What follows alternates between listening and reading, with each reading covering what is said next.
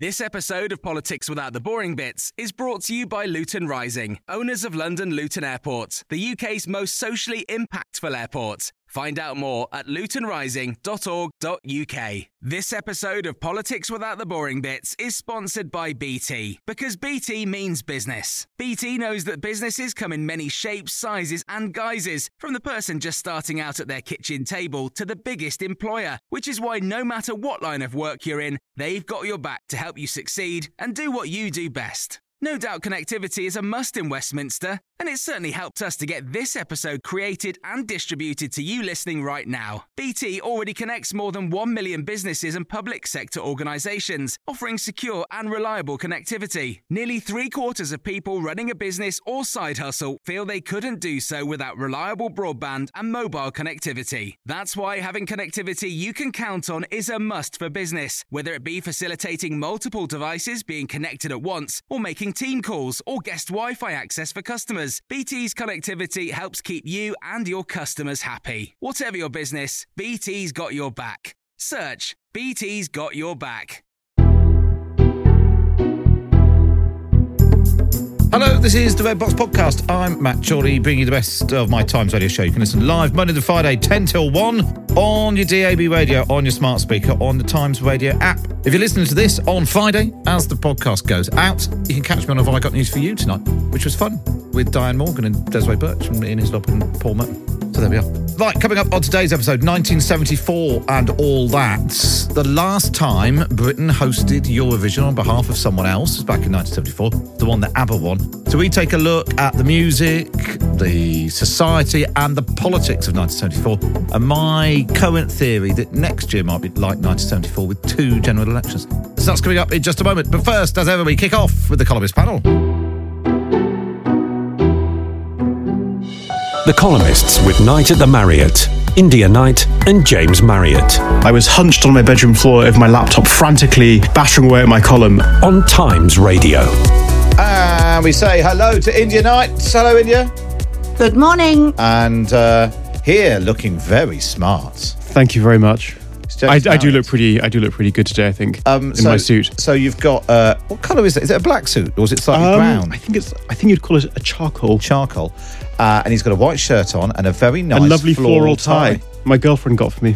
It's very nice. Thank you. Can you see him, India? Yes, I can see him. I'm extremely impressed. Where are you going, James? I think he's got a job interview. No, I'm going for lunch. In a posh environment. Is it a private members club where you have to wear a tie? I can't actually remember which one it is now that I'm broadcasting about it. I have to check my emails when I go downstairs. Don't say where it is, James, because you'll get hordes of fans. I have to creep in the back door, but obviously, used to that. Very discreet, very discreet. Well, anyway, it's nice that you've popped in. Yeah, really, I've just dressed up for this show. Can you tell us who you're having lunch with? No, this is all top secret. Is it a famous person? This is how journalism happens behind the scenes. Yeah. People have lunch with one another, and is that what? We don't disclose who we're lunching with. No. Well, let's just wait and sit in silence until you tell us. Right, let's start with politics in Eurovision. And Ukrainian President Volodymyr Zelensky has been barred from addressing the audience at Eurovision because the European Broadcasting Union has ruled the competition should be of a non-political nature. What do you think about this, India? Should President Zelensky be able to address Eurovision? I get the principle that it should be not a political thing, but it's Zelensky. We are hosting because Ukraine is indisposed at the moment. Everything is blue and yellow. I was watching the semi-finals last night. It's absolutely ludicrous to pretend that. I mean, it's bananas. If you want to make it non-political, then don't kind of theme it around Ukraine. And the fact that this heroic man might want to pop up and say, thank you and hurrah and go Ukraine. It would make absolutely no difference to the tenor of the whole thing. So no, it's completely silly. Although I do understand the principle, but that ship sailed a long time ago in this particular respect. And it's sort of, I couldn't really understand because so much of it is quite clearly political. A lot of the voting is political. Countries are allies, support for each other. For a long time, everybody hated us. I can't remember, what was it? Was it Iraq? People didn't like us for, but then obviously Brexit afterwards. What do you think, James? Yeah, I think I'm a little more sympathetic than India, because I do get the principle that when you let one politician speak, well, then which other politicians are going to want to speak when it's their home country? If it's held in Russia and Putin says, well, I want to make a speech because, in my view, my political case is as good as Zelensky's, does abandoning that kind of impartiality principle take you into some kind of uncomfortable places? But, I mean, obviously, there's a pretty special case for Zelensky. I mean, his country was literally invaded. And I am ultimately, obviously, Team Zelensky. But I get it. I get why it's not an obvious and easy decision. It's good that, it's not an obvious thing. Part of me just thinks it wouldn't be that weird if they just had a video from Rishi Sunak, would it? I mean, if it's just in a country... Politically, but it's not grandstanding. But Prime Minister... But he wouldn't let him come on and say, vote Tory. Yeah. But like, welcome to the UK. Welcome to the UK. I've always been a big fan of Eurovision. I hope you have a great night. That's all right, isn't it? Yeah. As long as I guess... and say Eurovision is an example of levelling up Liverpool. Well, yeah. I mean, that may happen. That would be terrible. Yeah. But I don't know, maybe it's that thing of thinking that any politician must be doing something political, rather than if Zelensky just comes on and says thank you to the city of Liverpool for hosting Eurovision. Yeah, it does make sense. It's really weird. This should be in Ukraine. Yeah. Why is it not? Yeah. Yeah. Anyway. Some people are very cross about it. Let us know what you think about that. Will you be watching Eurovision, James? Absolutely. I've never seen Eurovision. I never intend to start watching it. Why not? I feel like it wouldn't be my thing. Well, how will you know? I'm very prejudiced. You're a snob, aren't you, James? That's yes. What it is. My wife's been in touch saying, leave James alone. Yeah, exactly. Well, thank you. I like your wife. India, will you be watching Eurovision?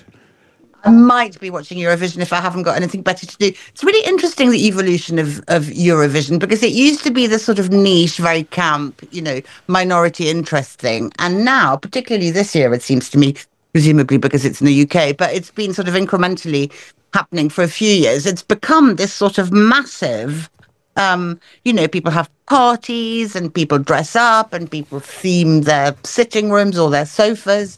I suppose that's quite a good thing. I mean, I think it adds to the gaiety of life. But yeah, I might watch it or I might not. I wonder whether it's a bit like, because I don't really follow it. I don't need to know that Finland are the favourites or whatever right now. But I will probably watch it and I'll get quite into it, and that'll be the end of it.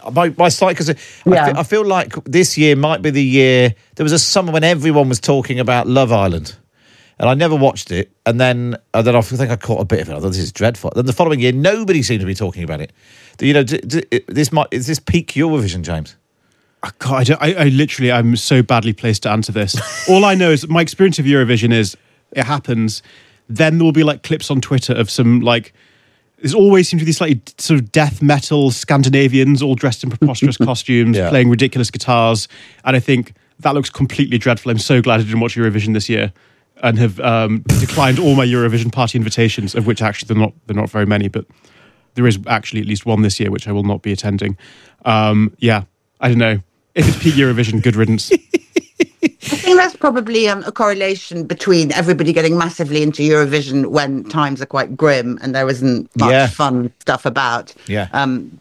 By which criterion it would be absolutely peak Eurovision this year. That's really interesting. Actually, we'll hear a bit later on. Will Hodgkinson talking about 1974 when ABBA won, and the early 70s when life was really grim was sort of peak cheesy, big, disposable pop. Because people sort of took refuge in that. It's interesting. Yeah, there's so many national occasions for coming together recently, though, like Coronation, the Jubilee, the Queen's funeral, the Coronation concert.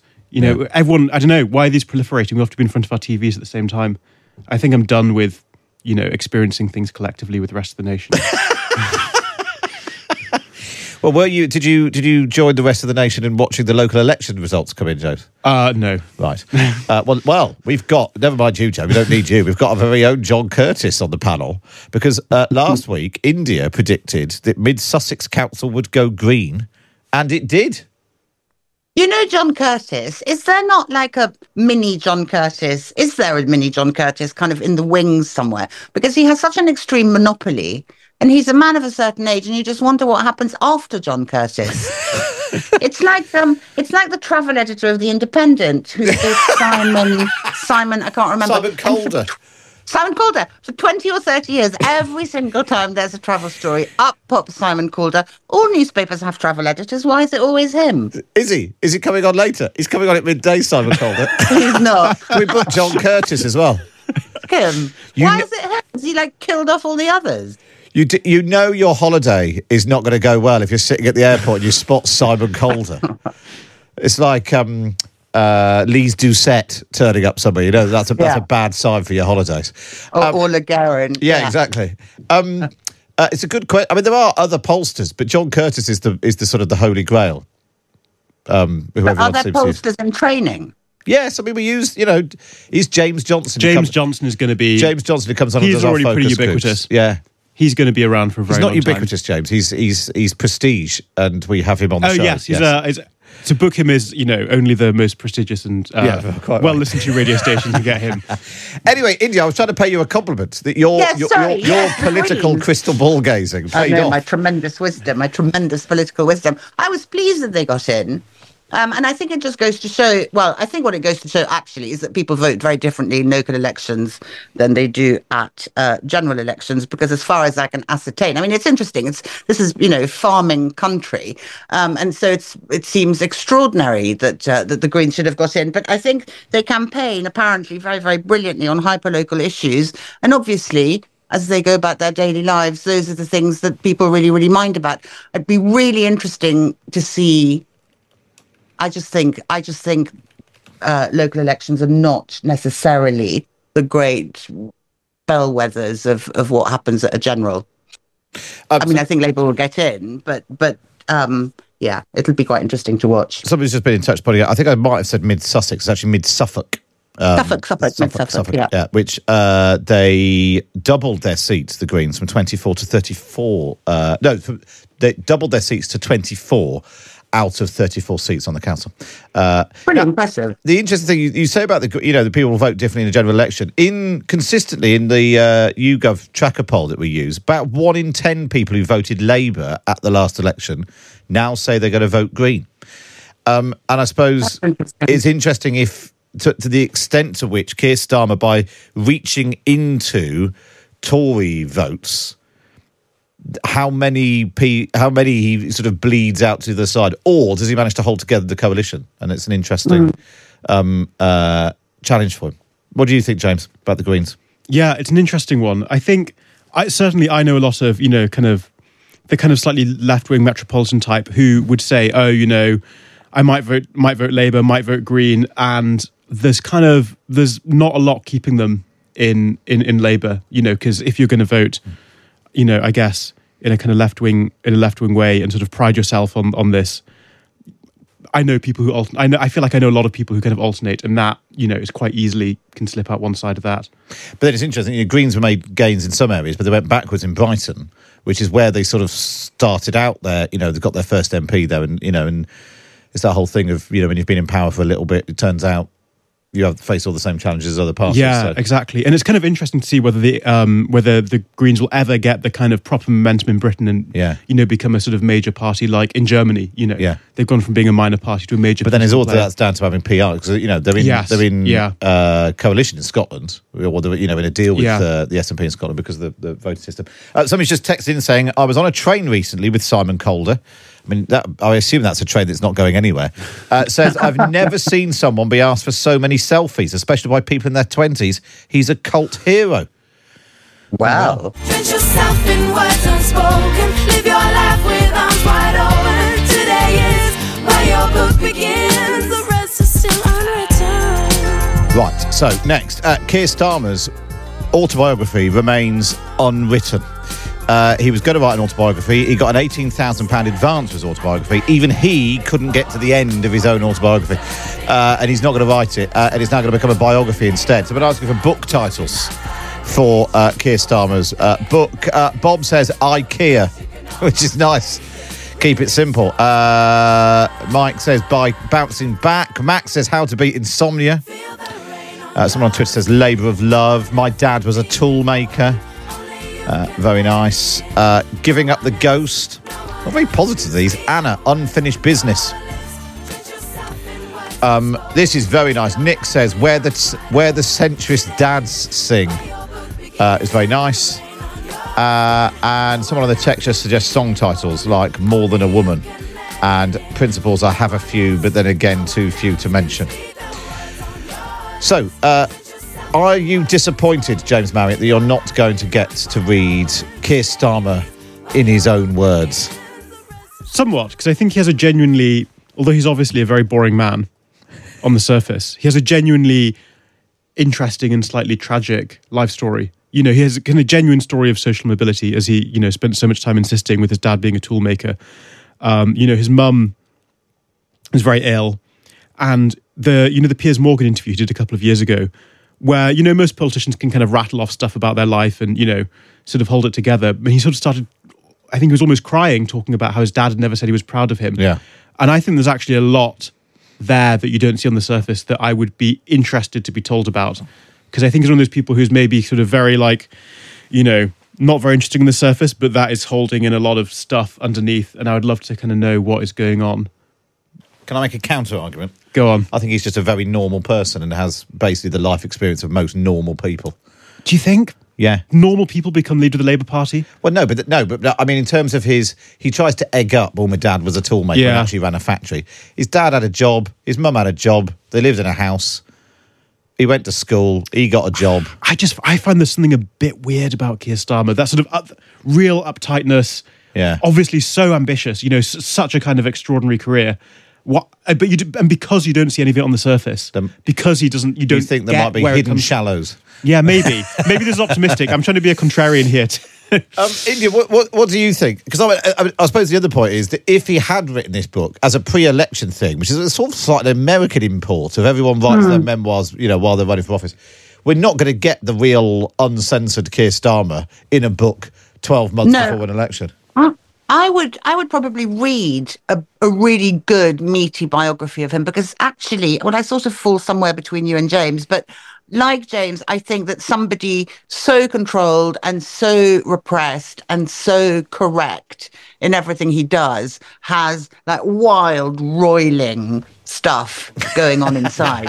and I mean, I just do. Nobody is like that. Nobody is that permanently composed by accident. Therefore, something has happened at some point. Yeah. Something's happened at some point to make him think, okay, if I want to go through life in the way that I want to go through life, I have to be like this. But so I do think there are hidden shallows, which would be nice. It's jolly. I mean, you quite want people to have hidden shallows sometimes. So I think actually I'm more likely to read Tom Baldwin's biography of him than anything he might have written entirely on his own, which I sort of suspect would have been really dry and chronological. And then we went here and then we went there and then I said that. You know, it needs...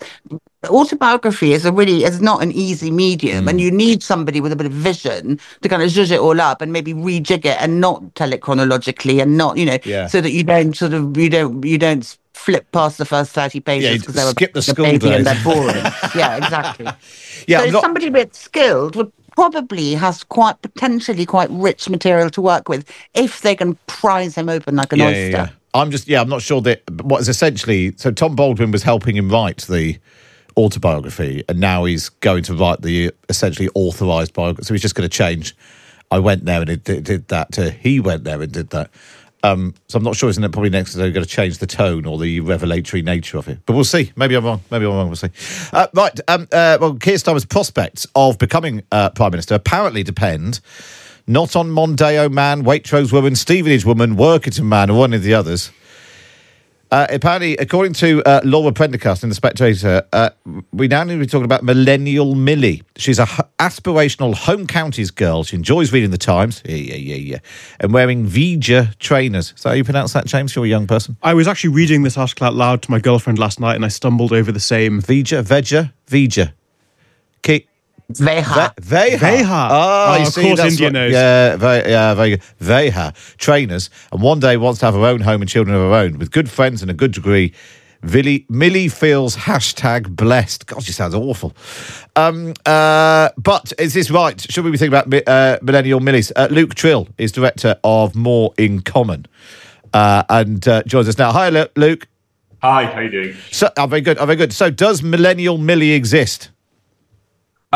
Well, she does exist, and I should be careful about what I say, because from what we know about her, especially if she's working from home today, she's likely to be listening to Times Radio. Oh yeah. When I said she was awful, what I mean is she sounds brilliant. So I'll be polite. So we think, digging into everything that Lara says about Millennium Millie, she's a millennial, graduate, renting, and a Times reader. It's probably about 50,000 of her across the country, so not huge, but not insignificant. Yeah. I think where the problem probably comes is that Millennial Millie is fairly set on how she's going to vote.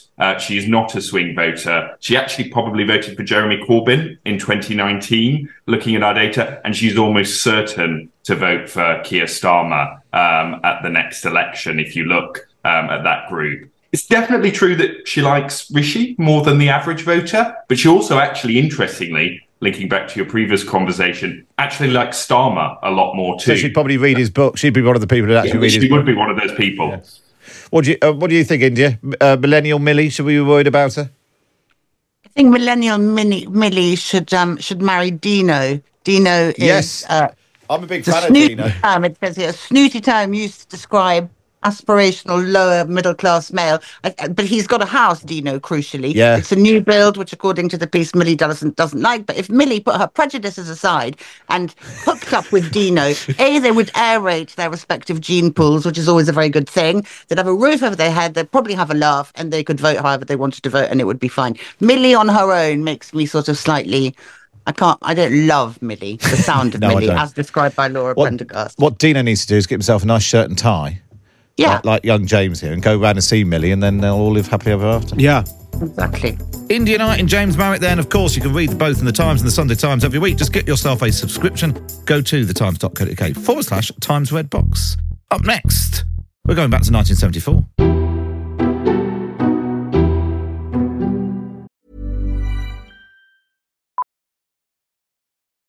Millions of people have lost weight with personalized plans from Noom. Like Evan, who can't stand salads and still lost 50 pounds. Salads generally for most people are the easy button, right? For me, that wasn't an option. I never really was a salad guy. That's just not who I am. But Noom worked for me. Get your personalized plan today at Noom.com. Real Noom user compensated to provide their story.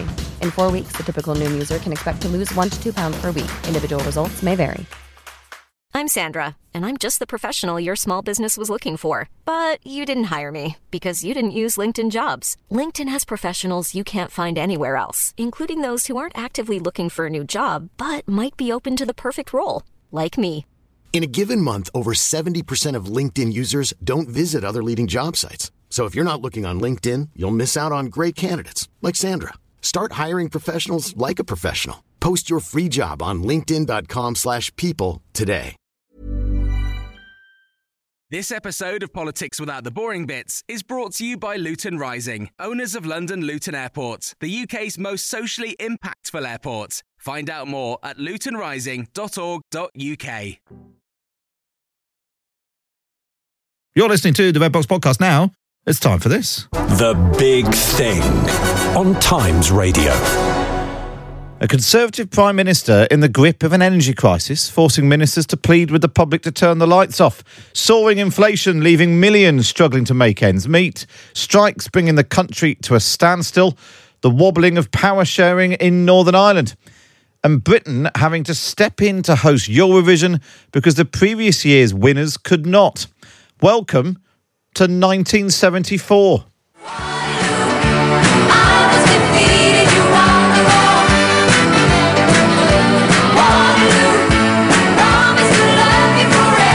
With all that going on, real life was pretty grim in 1974. No wonder Britain and the rest of Europe took solace in bright, bold, cheesy, disposable pop. Well, Will Hodgkinson is the Times' chief rock and pop critic. He's author of Imperfect Harmony, sing-along pop in 70s Britain.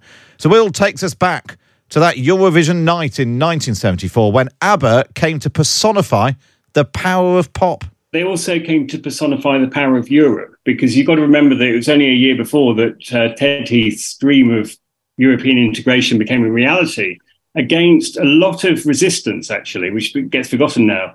But that was a huge part of it. And before then, Britain had not really been very integrated at all. I mean, this was also the birth of the package holiday. So, up until, I'd say, the 1960s, it would be quite unusual for the average working class family to go abroad. So suddenly you had the exposure to Europe. But before, and certainly not European pop music before this, but, when ABBA came along, they couldn't get a deal outside of Sweden at all before Eurovision. And don't forget, they were a big band in Sweden. It wasn't that they hadn't had success, they had. But I spoke to Bjorn Ulvaeus about it, and he said that there was a conception at the time that Sweden was a hotbed of promiscuity and, beautiful young women. I think mainly because of an art film, quite a boring art film actually, called I Am Curious Yellow, which people had seen. And he said that, they just couldn't get anywhere.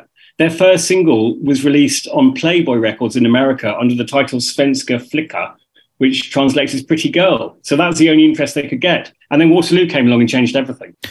And some people, when they look back on the 70s, they think of the cool stuff, whether it's the birth of punk or, they forget about maybe it's because pop seems so disposable. But actually, striking thing, particularly with I know you write about this a lot in your book, but because life was so grim that actually upbeat, cheesy, happy pop was where people sort of took solace. Oh, completely. I mean, I'd say that the soundtrack to the 3-day week was Merry Christmas, Everybody by Slade, which is not a religious song at all. It's a Christmas song. There's no mention of Christianity. It's all about looking to the future. And, this is a time when the TV would flick off at 10:30, when, there was actually talk of rationing books in the post being brought back to the post office. It was that bad. Because it wasn't just, wildcat strikes. It was also the Arab-Israeli oil crisis, which had, sent oil prices rocketing. So it all happened at once in a way which I think bears quite a lot of comparison with what's been happening now, or at least in the last year or so. And then what's interesting that happens politically in 1974 is that you have Ted Heath, who's been around for a long time, and then Harold Wilson's the comeback kid. And he was the politician who really seemed to have captured the mood of the 60s, in emulating lots of what JFK was doing. But normally in a big general election, one side or the other is the one who's like capturing the zeitgeist. But when you've got a rerun prime minister up against the tired, struggling prime minister, was there anyone in politics who was capturing the zeitgeist in that way this time? Well, I think there are people who capture it in horrible ways. You have to remember how popular Enoch Powell was. Yeah. And there was this huge anti-immigration sentiment at the time, which I think does come out inevitably when things are tough. Enoch Powell was really, really popular and a very worrying threat, actually. I mean, it was Ted Heath, I think, who chucked him out of the party. Yeah. But, it was a real danger. And of course, the thing about Harold Wilson is that he'd so captured the 60s, as you rightly say, but by the 70s, he was yesterday's man, kind of tired, and he wasn't the effective leader that he had been. So, all of this was going on with joining Europe. And I know it seems like the most unpolitical thing in the world, but Eurovision somehow summarized this sort of new age. And I think it did give people a lot of hope. And Eurovision prior to this had been a very serious song contest. It had been, these kind of rather mournful ballads. And then ABBA came along and they represented this new European world, which people were getting interested in. So it was a sort of glimmer of hope. And it was also the suggestion that other countries, they were having a lot more fun in other countries than they were in Britain. Not all of Europe was sinking in the mire in the same way that Britain was at the time. Certainly not places like Germany, certainly not Sweden. So that was the other thing that happened. And I think this is why Eurovision started to become so attractive. Who was the British entry in 1974? Well, it was the very Australian Olivia Newton-John. Oh, of course. And it was also, Britain gave ABBA 0 points. That's something worth remembering. They did not want them to win. And they wanted, I think it's called People Need Love, the Olivia Newton-John song. And, obviously, she needed more love than she got because, she didn't win. And Waterloo won against Britain's wishes. No points from Britain. Amazing. Who knew? Will Hodgkinson, chief rock and pop critic from The Times. So when Eurovision was being held in Brighton in April 1974, Harold Wilson had been back in Downing Street as Prime Minister for barely a month, although he didn't seem very happy about it. We've got a job to do. We can only do that job as one people, and I'm going right in to start that job now. So in February that year, the Conservative Prime Minister Edward Heath had sought to break the economic and political deadlock in Britain by calling an election. So for 4 years, he had, like so many Tory PMs since, been wrestling with the twin perils of Europe and the economy. Having taken Britain into the common market in 1973 in the face of major opposition, Heath was entangled in serious economic and industrial unrest. In an attempt to break that and secure a mandate to fight back, on February the 7th, Edward Heath announced a snap general election for just 3 weeks' time. Michael Cockrell was a BBC reporter working on the election coverage. He sets the scene. In early 1974, Ted Heath had a comfortable majority. He had about 18 months still to serve with that majority, but the country was in total chaos. There was a miners' strike threatened, and then the miners voted with an 80% majority to go on strike. There was a huge energy crisis, and Ted Heath had decided to deal with the energy crisis by calling a 3-day week. People could only go to work for 3 days of the week. There would be no television after 10:30. It was extraordinary. We were working by candlelight a lot of the time. Patrick Jenkin, the Energy Secretary, said to people, "You've got to save energy, and the best way to do it is to get up in the dark and clean your teeth in the dark." This was one way of doing it.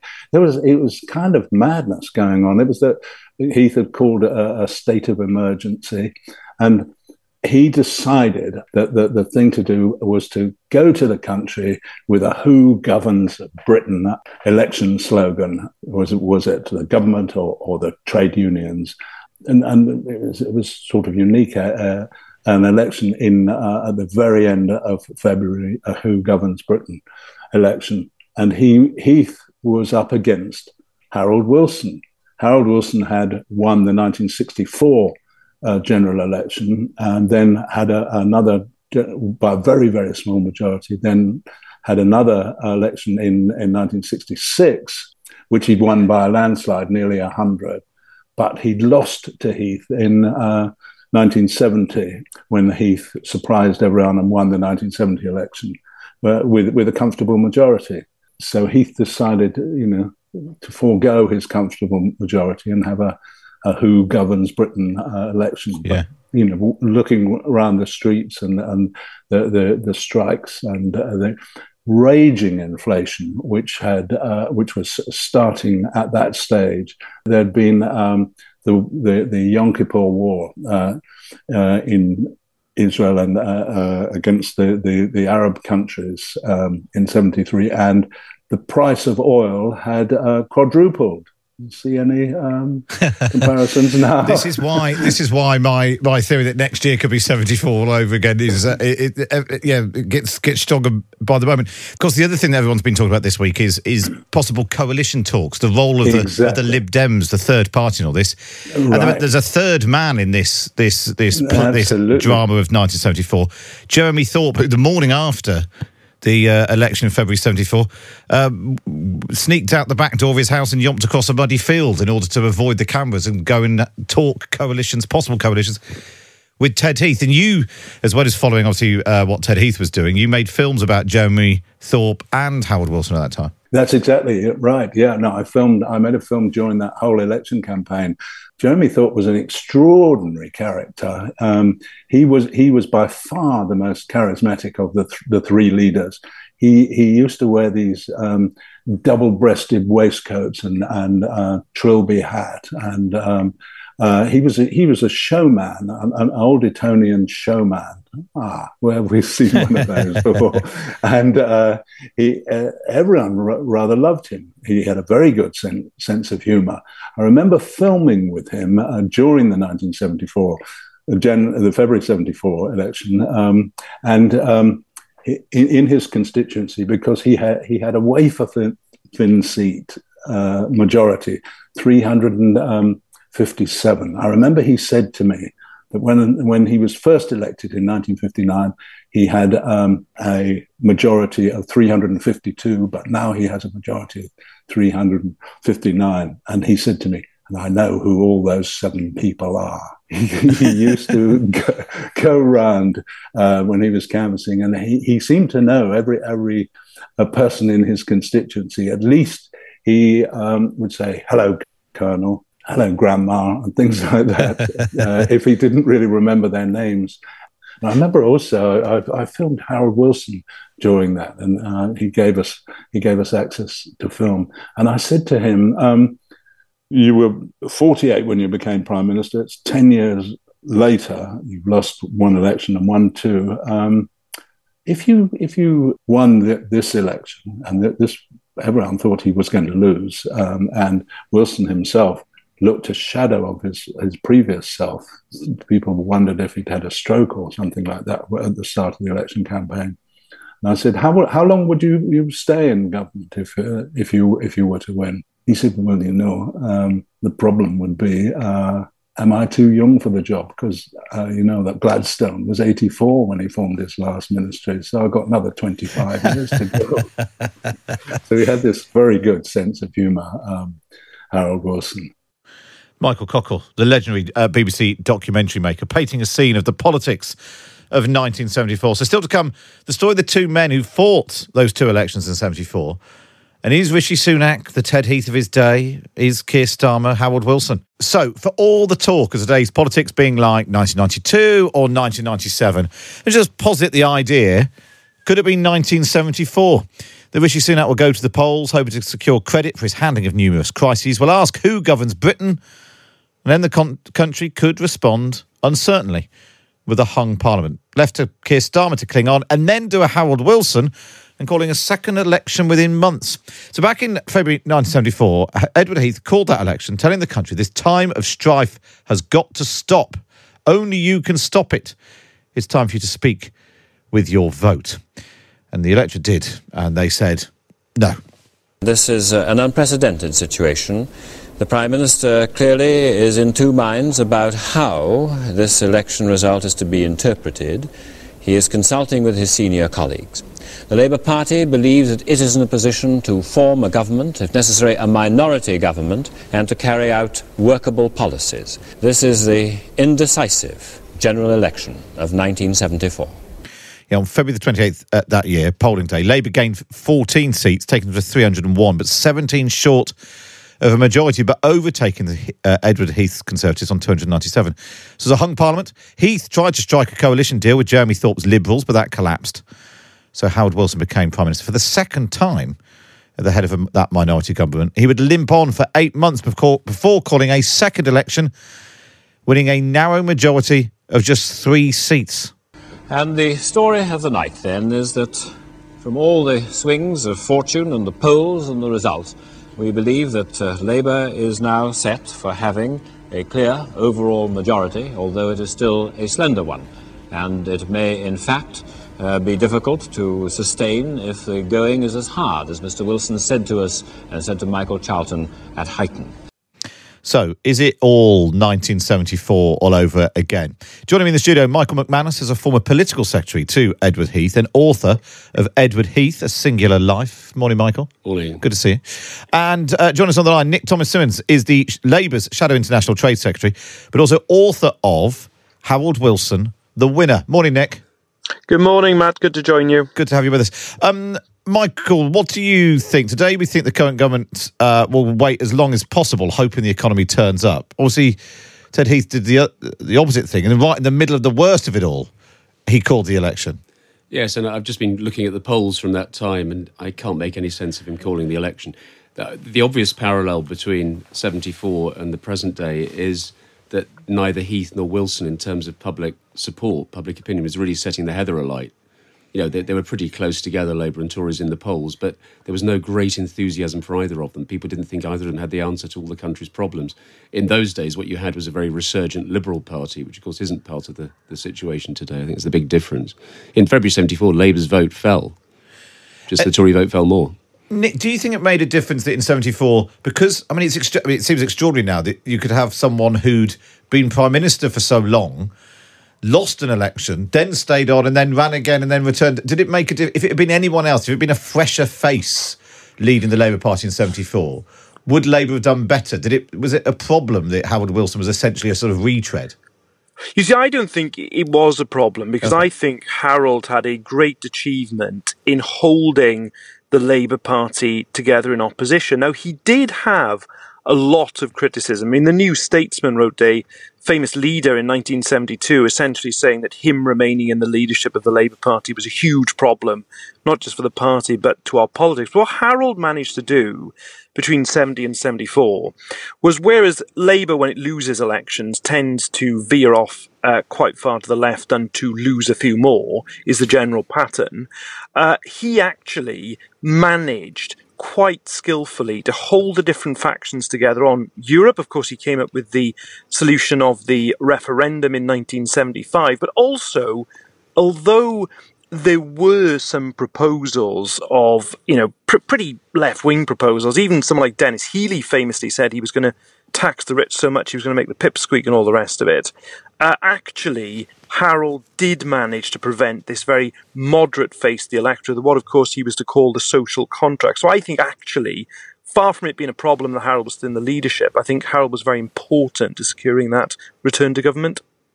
And Nick, when you came in to talk about your book on Harold Wilson, we talked a lot about whether or not Keir Starmer was the Harold Wilson of 64. Am I over-egging the prospect of it actually being more like 74? That we might have to have two elections. The Labour might fall short the first time and then Keir Starmer will go again. I profoundly hope not, Matt. I think what we are trying to do, obviously, is to win outright. And I think that the local elections, together with the opportunity that we have in Scotland, it's no more than that, by the way, it's an opportunity to earn the trust of the Scottish people, means I really do think that a Labour majority is very much a realistic prospect for us now, provided, of course, we work extremely hard for every single vote. But I've always said that I think Keir Starmer does belong in this post-war Labour tradition of Attlee, Wilson, Blair, because, of course, they are Labour's winners. And I backed Keir Starmer for the leadership because I thought he would be another Labour winner. Michael, is Ted Heath in the if we were going to do the similar list of Tory winners, the ones who get, Margaret Thatcher's always the dominant figure of the last half century or so.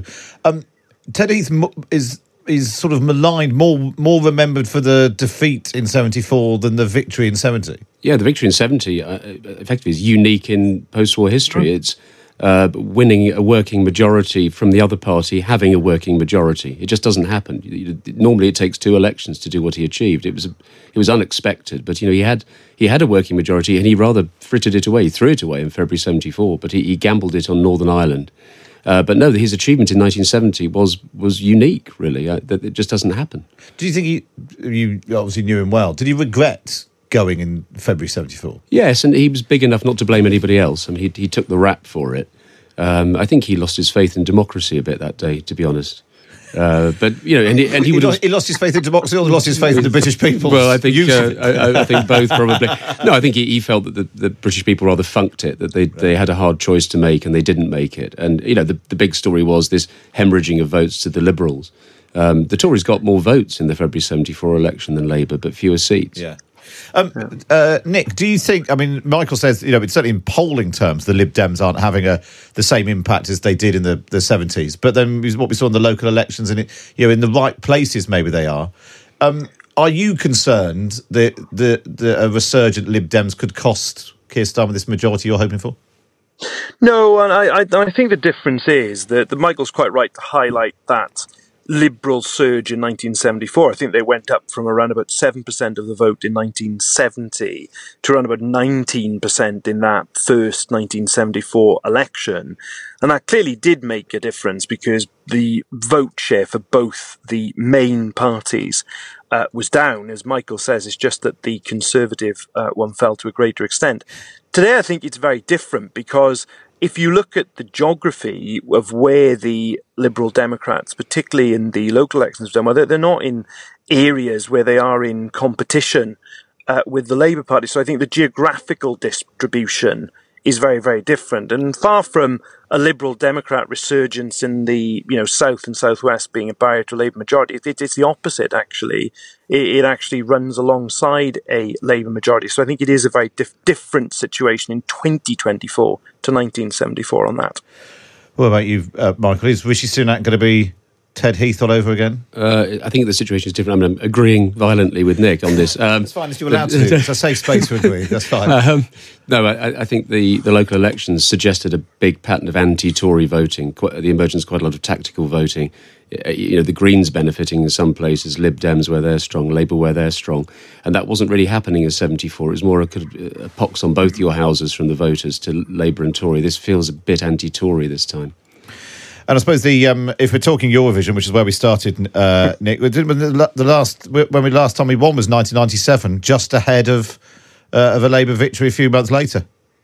Well, I obviously hope that is something that we will see again. But what is also interesting, of course, about 1974 is, of course, that was the time when we hosted the Eurovision. And, of course, I think Luxembourg had decided, having had a couple of wins, not to host it on grounds of cost. But, of course, it was won, wasn't it, I think, in 1974. It was down in Brighton and won by ABBA's Waterloo, if I recollect correctly. You're absolutely right. You're absolutely right. And in fact, that was Nick Thomas-Simmons, Labour Shadow International Trade Secretary and author of Harold Wilson, the winner. Also thank you to Michael McManus, author of Edward Heath, A Singular Life. And one final fact about that 1974, when Britain last hosted Eurovision for another country.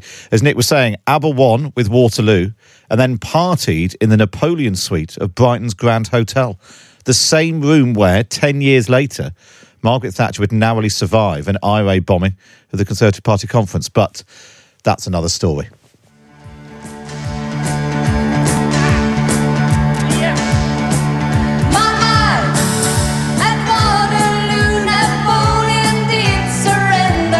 And that's all we've got time for on the podcast today. Don't forget to hit subscribe so you don't miss any future episodes. Let me know what you think. Email me, matt@times.radio. But for now, from me, Matt Chorley, it's goodbye.